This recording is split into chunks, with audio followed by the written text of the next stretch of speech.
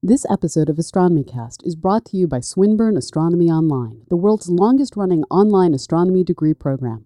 Visit astronomy.swin.edu.au for more information.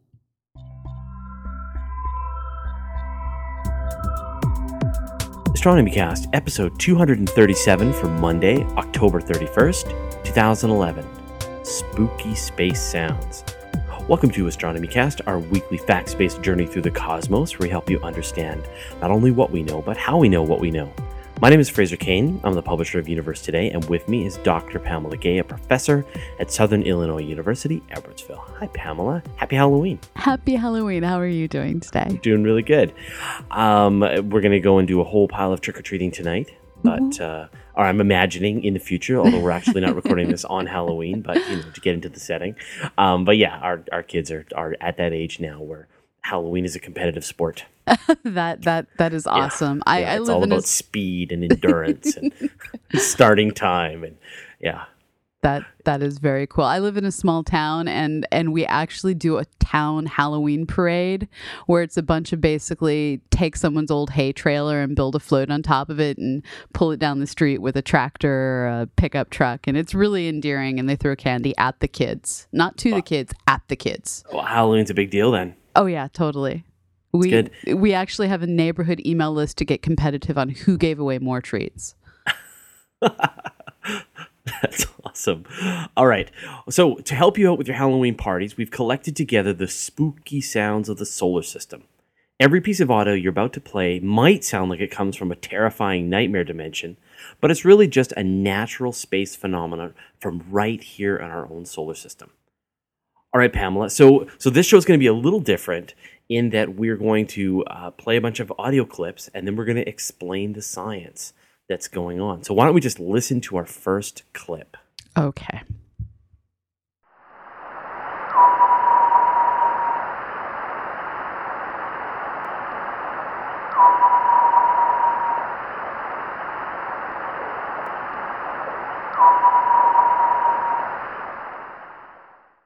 That was really weird. That kind of sounded like a underwater depth gauge, like a submarine sound. So what were we hearing there? So the background hissy static, that's just the sound of the sky. It's the exact same thing that you see when you turn on a television, not a new digital television. You have to find one of the old regular televisions, and you turn it to some place where there's no channel.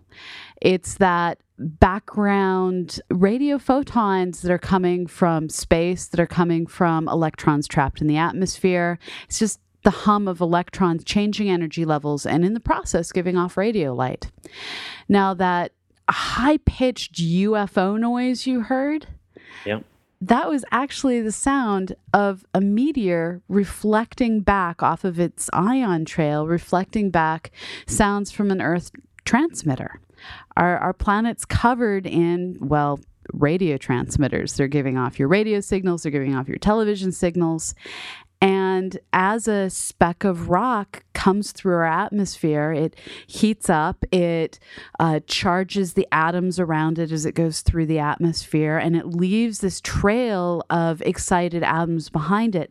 And that trail of excited atoms acts like a mirror and sends back some of that radio emission and creates that UFO noise that you hear above the background hiss. And so if they were recording for a whole night, they would be able to hear every meteor that was going across in the sky.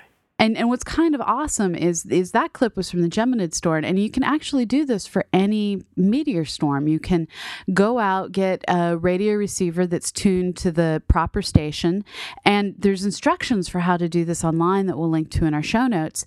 And you can sit there and you can watch the sky for the shooting stars, and at the same time listen to the noise they make as they reflect back bits of radio signal.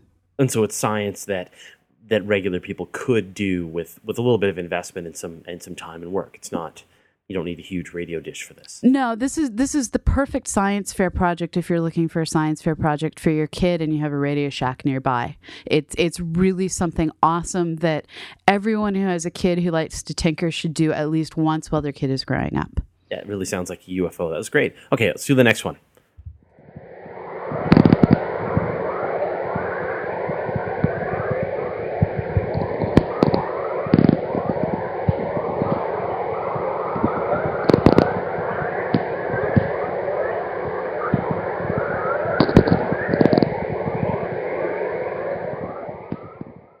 right. So that sounded to me like a bit like sirens off in the distance, police sirens off in the distance, a whole bunch of them, or people playing the saw, that sound, when you play the Yes. saw, or but a bit like crickets, like cicadas at night. So what was that? That was actually the solar aurora. That was magnetic interactions between our Earth's magnetic field and particles from the sun that, if you could go out and look at them, would probably paint the sky in fabulous dancing curtains of green. But auditorily, when you take the radio emissions and you play with them to get them down to where a human can hear them, those particles from the sun, when they hit the Earth's magnetic field, they change velocity. And that change in velocity is a change in energy, and that energy has to go somewhere. And that energy goes into creating radio signals, release of photons in the radio frequencies. And we're able to detect those using very special, not so cheap and easy to build in your backyard, using special radio receivers. And what's neat was the person who recorded this, Stephen McGreevy, he went on a trip up to Grass River Provincial Park in the central western Manitoba area of Canada. And this was during normally solar minimum, but there was a really nice light show back in the summer of 1996. And as he looked at the aurora straight overhead, he was able to capture this sound coming from the aurora at the same time. That's pretty amazing. And it's interesting, that it happened during the solar minimum. So I wonder if someone's going to be doing that again now that we're nearing the solar maximum. Well, what gets me is, so you can have solar flares at any time, but the type of sound that you get from them captured in the radio signals, that traces out how the particles are interacting with our magnetic field. And if you have a whole lot more particles coming from a really big flare, like the flares we're starting to get right now that are causing aurora visible as far south as Arizona, those are going to be even more spectacular to listen to. And I look forward to seeing some of those posted on the internet. They're just not there yet. Yeah. All right, well, let's move on to the next one. And it's kind of related.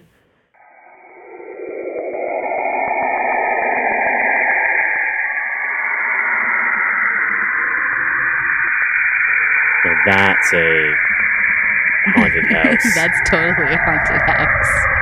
This is the one everyone sent me.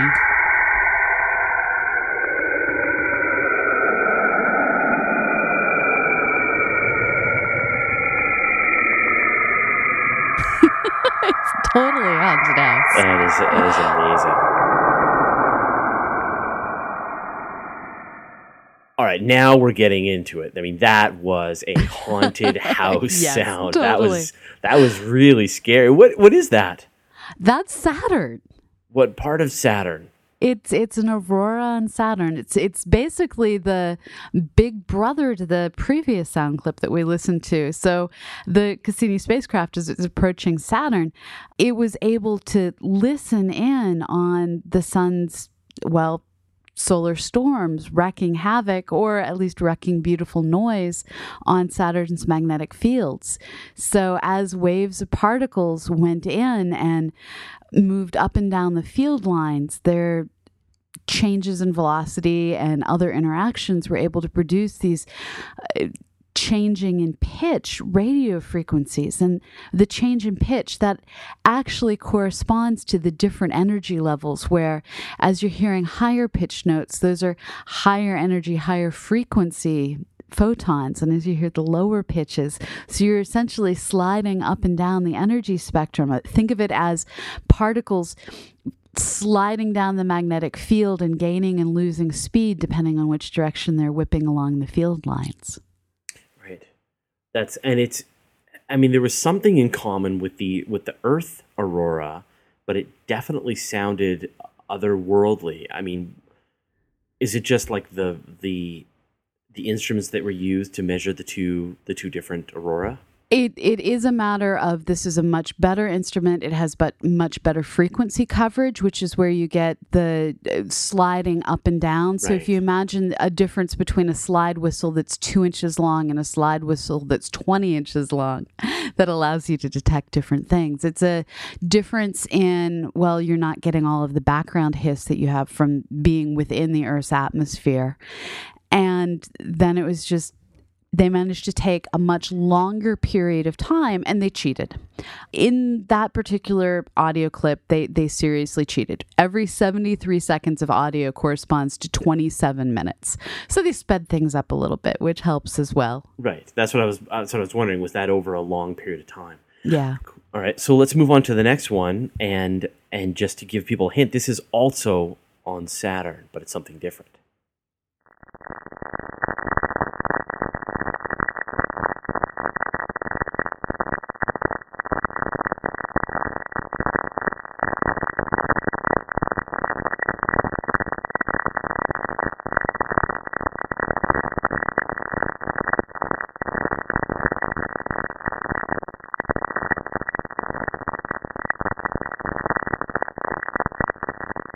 That sounded like hail hitting like a tin roof, but a little more muffled, or like you're walking on chunks of ice, or walking on snow, like icy snow. Or, so I don't know if you've had this where you are, but here in Southern Illinois and then back growing up in Boston, we'd sometimes get these snowstorms that would cover the roof and everything else in 5, 6, 10 inches of snow.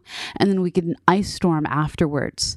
So you end up with this layer of ice on top of the snow, and the sound of the ice balls hitting the snow sounded a lot like this as well. We never get anything like that. But so then what is it though?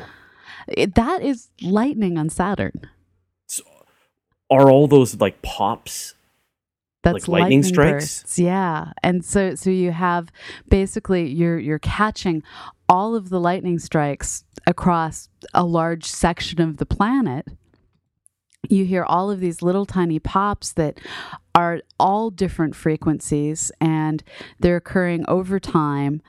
Again, this is one that's sped up. 28 seconds in this case is 2 hours. So you can imagine each of those little blips is lightning that occurred over 2 hours. But this was a massive lightning storm. And we can also detect the Earth's lightning, but it doesn't sound like much when you add in the Earth's noise that we also receive.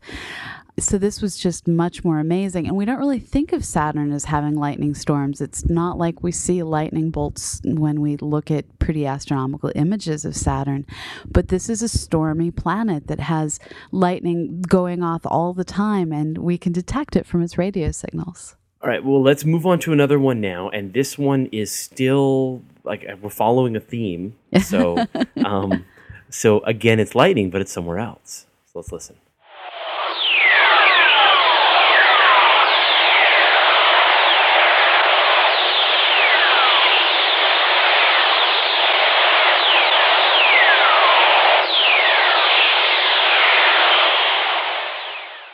I'm here at a video game. It sounds very familiar. I think I've played that game.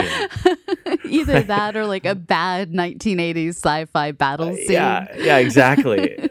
Perfect. So I said it was lightning. So where's this? So this is here on Earth, but we're listening to something different now. We're not listening to the bleeps of the individual lightning strikes like we were listening to with Saturn. These are what's called whistlers. And what ends up happening is when you have the lightning go off, it can produce ionized gas. And that ionized gas, as it gets caught up and travels along field lines, produces this whistling noise. So again, lightning, but you're hearing a different aspect of the lightning.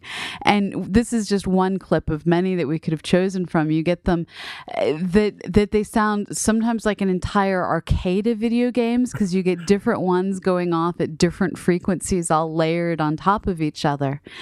And so here we have ionized gas that is created by lightning and produces radio signals as it travels along magnetic field lines. But it's the same phenomenon. That's really neat. All right, well, let's move on to another one.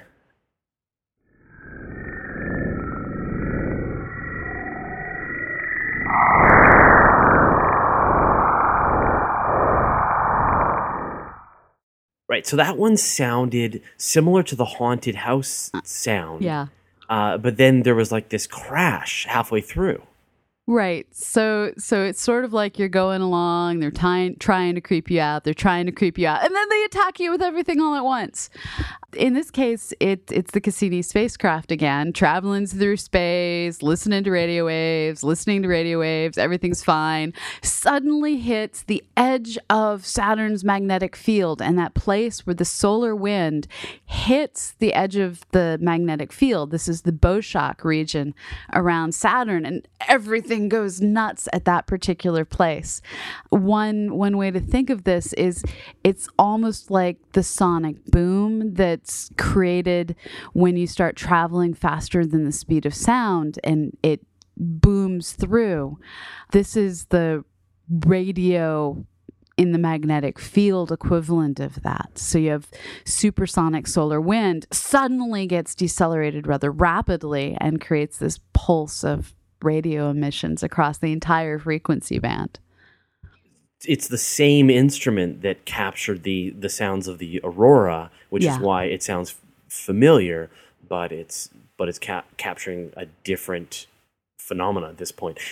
I mean, you've seen those. Probably we've all seen those pictures of a bow shock. Usually we see it around the Earth. We see these illustrations of it, and it almost looks like there's a comet around the Earth, where on one side of the Earth it's rounded.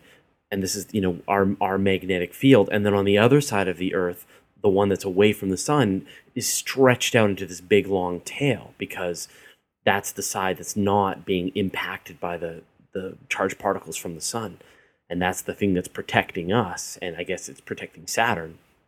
And this is that moment where Cassini crossed into that force field around Saturn, right? And it wasn't the fact that Cassini crossed it so much that caused the sound, as Cassini was able to hear all of the solar particles that were traveling along with it have the holy expletive moment of changing in velocity.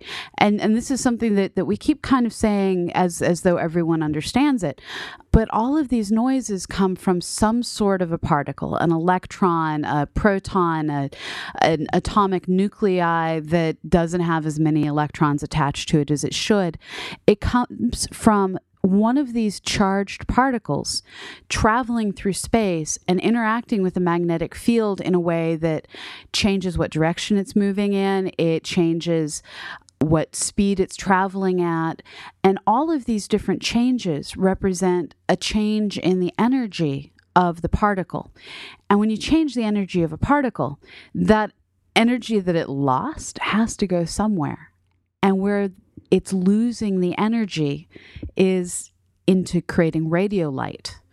And so if you think of it in terms of, if you get something going really fast, it has to take energy from somewhere. That's the gasoline. And then when you slow it down really fast, slam on the brakes, the tires get really, really hot from all of that energy that had been the motion of the car getting expelled against the asphalt as the tires try and screech to a slowdown.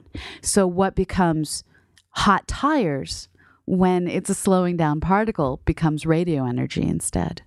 Right, or to use another analogy, right, if you're not wearing your seatbelt and you run into something and you come smashing out the front window, you're the radio emissions being given off by the car, which is the particle from the sun. All right, well, the next one then is similar but a different spacecraft. Yep.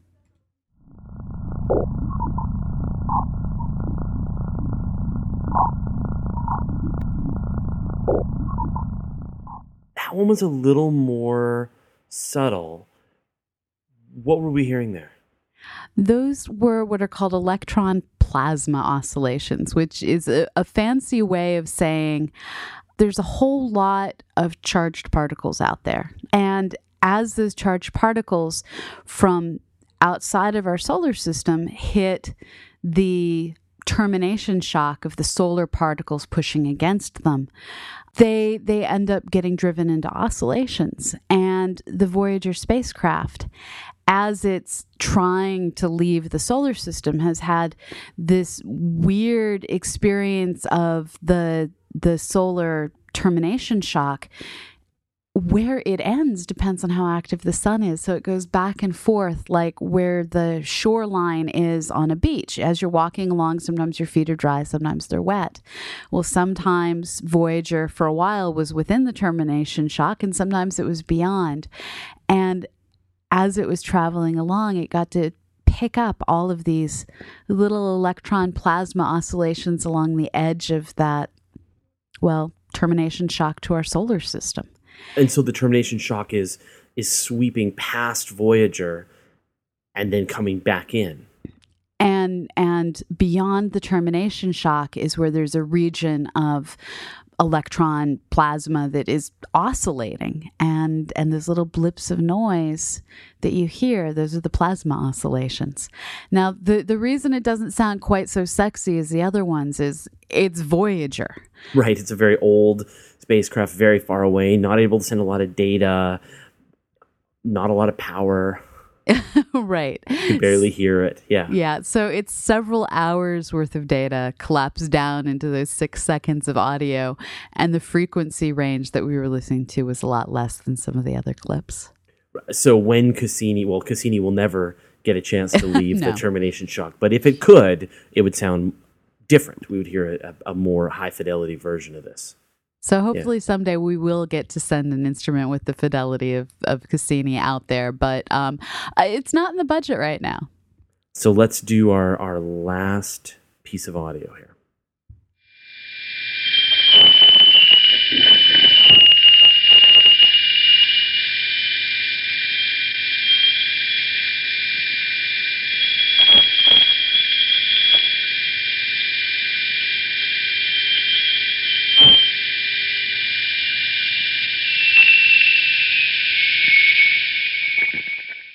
Well, I heard a saw going, going through metal really far away, or some bird, some exotic bird in the middle of a rainforest making its sad call. What are we hearing? Well, what I heard, which isn't what it was, actually was a 1980 synthesizer attempting to pretend to be either a piccolo or a bird. Right. And failing miserably in the process.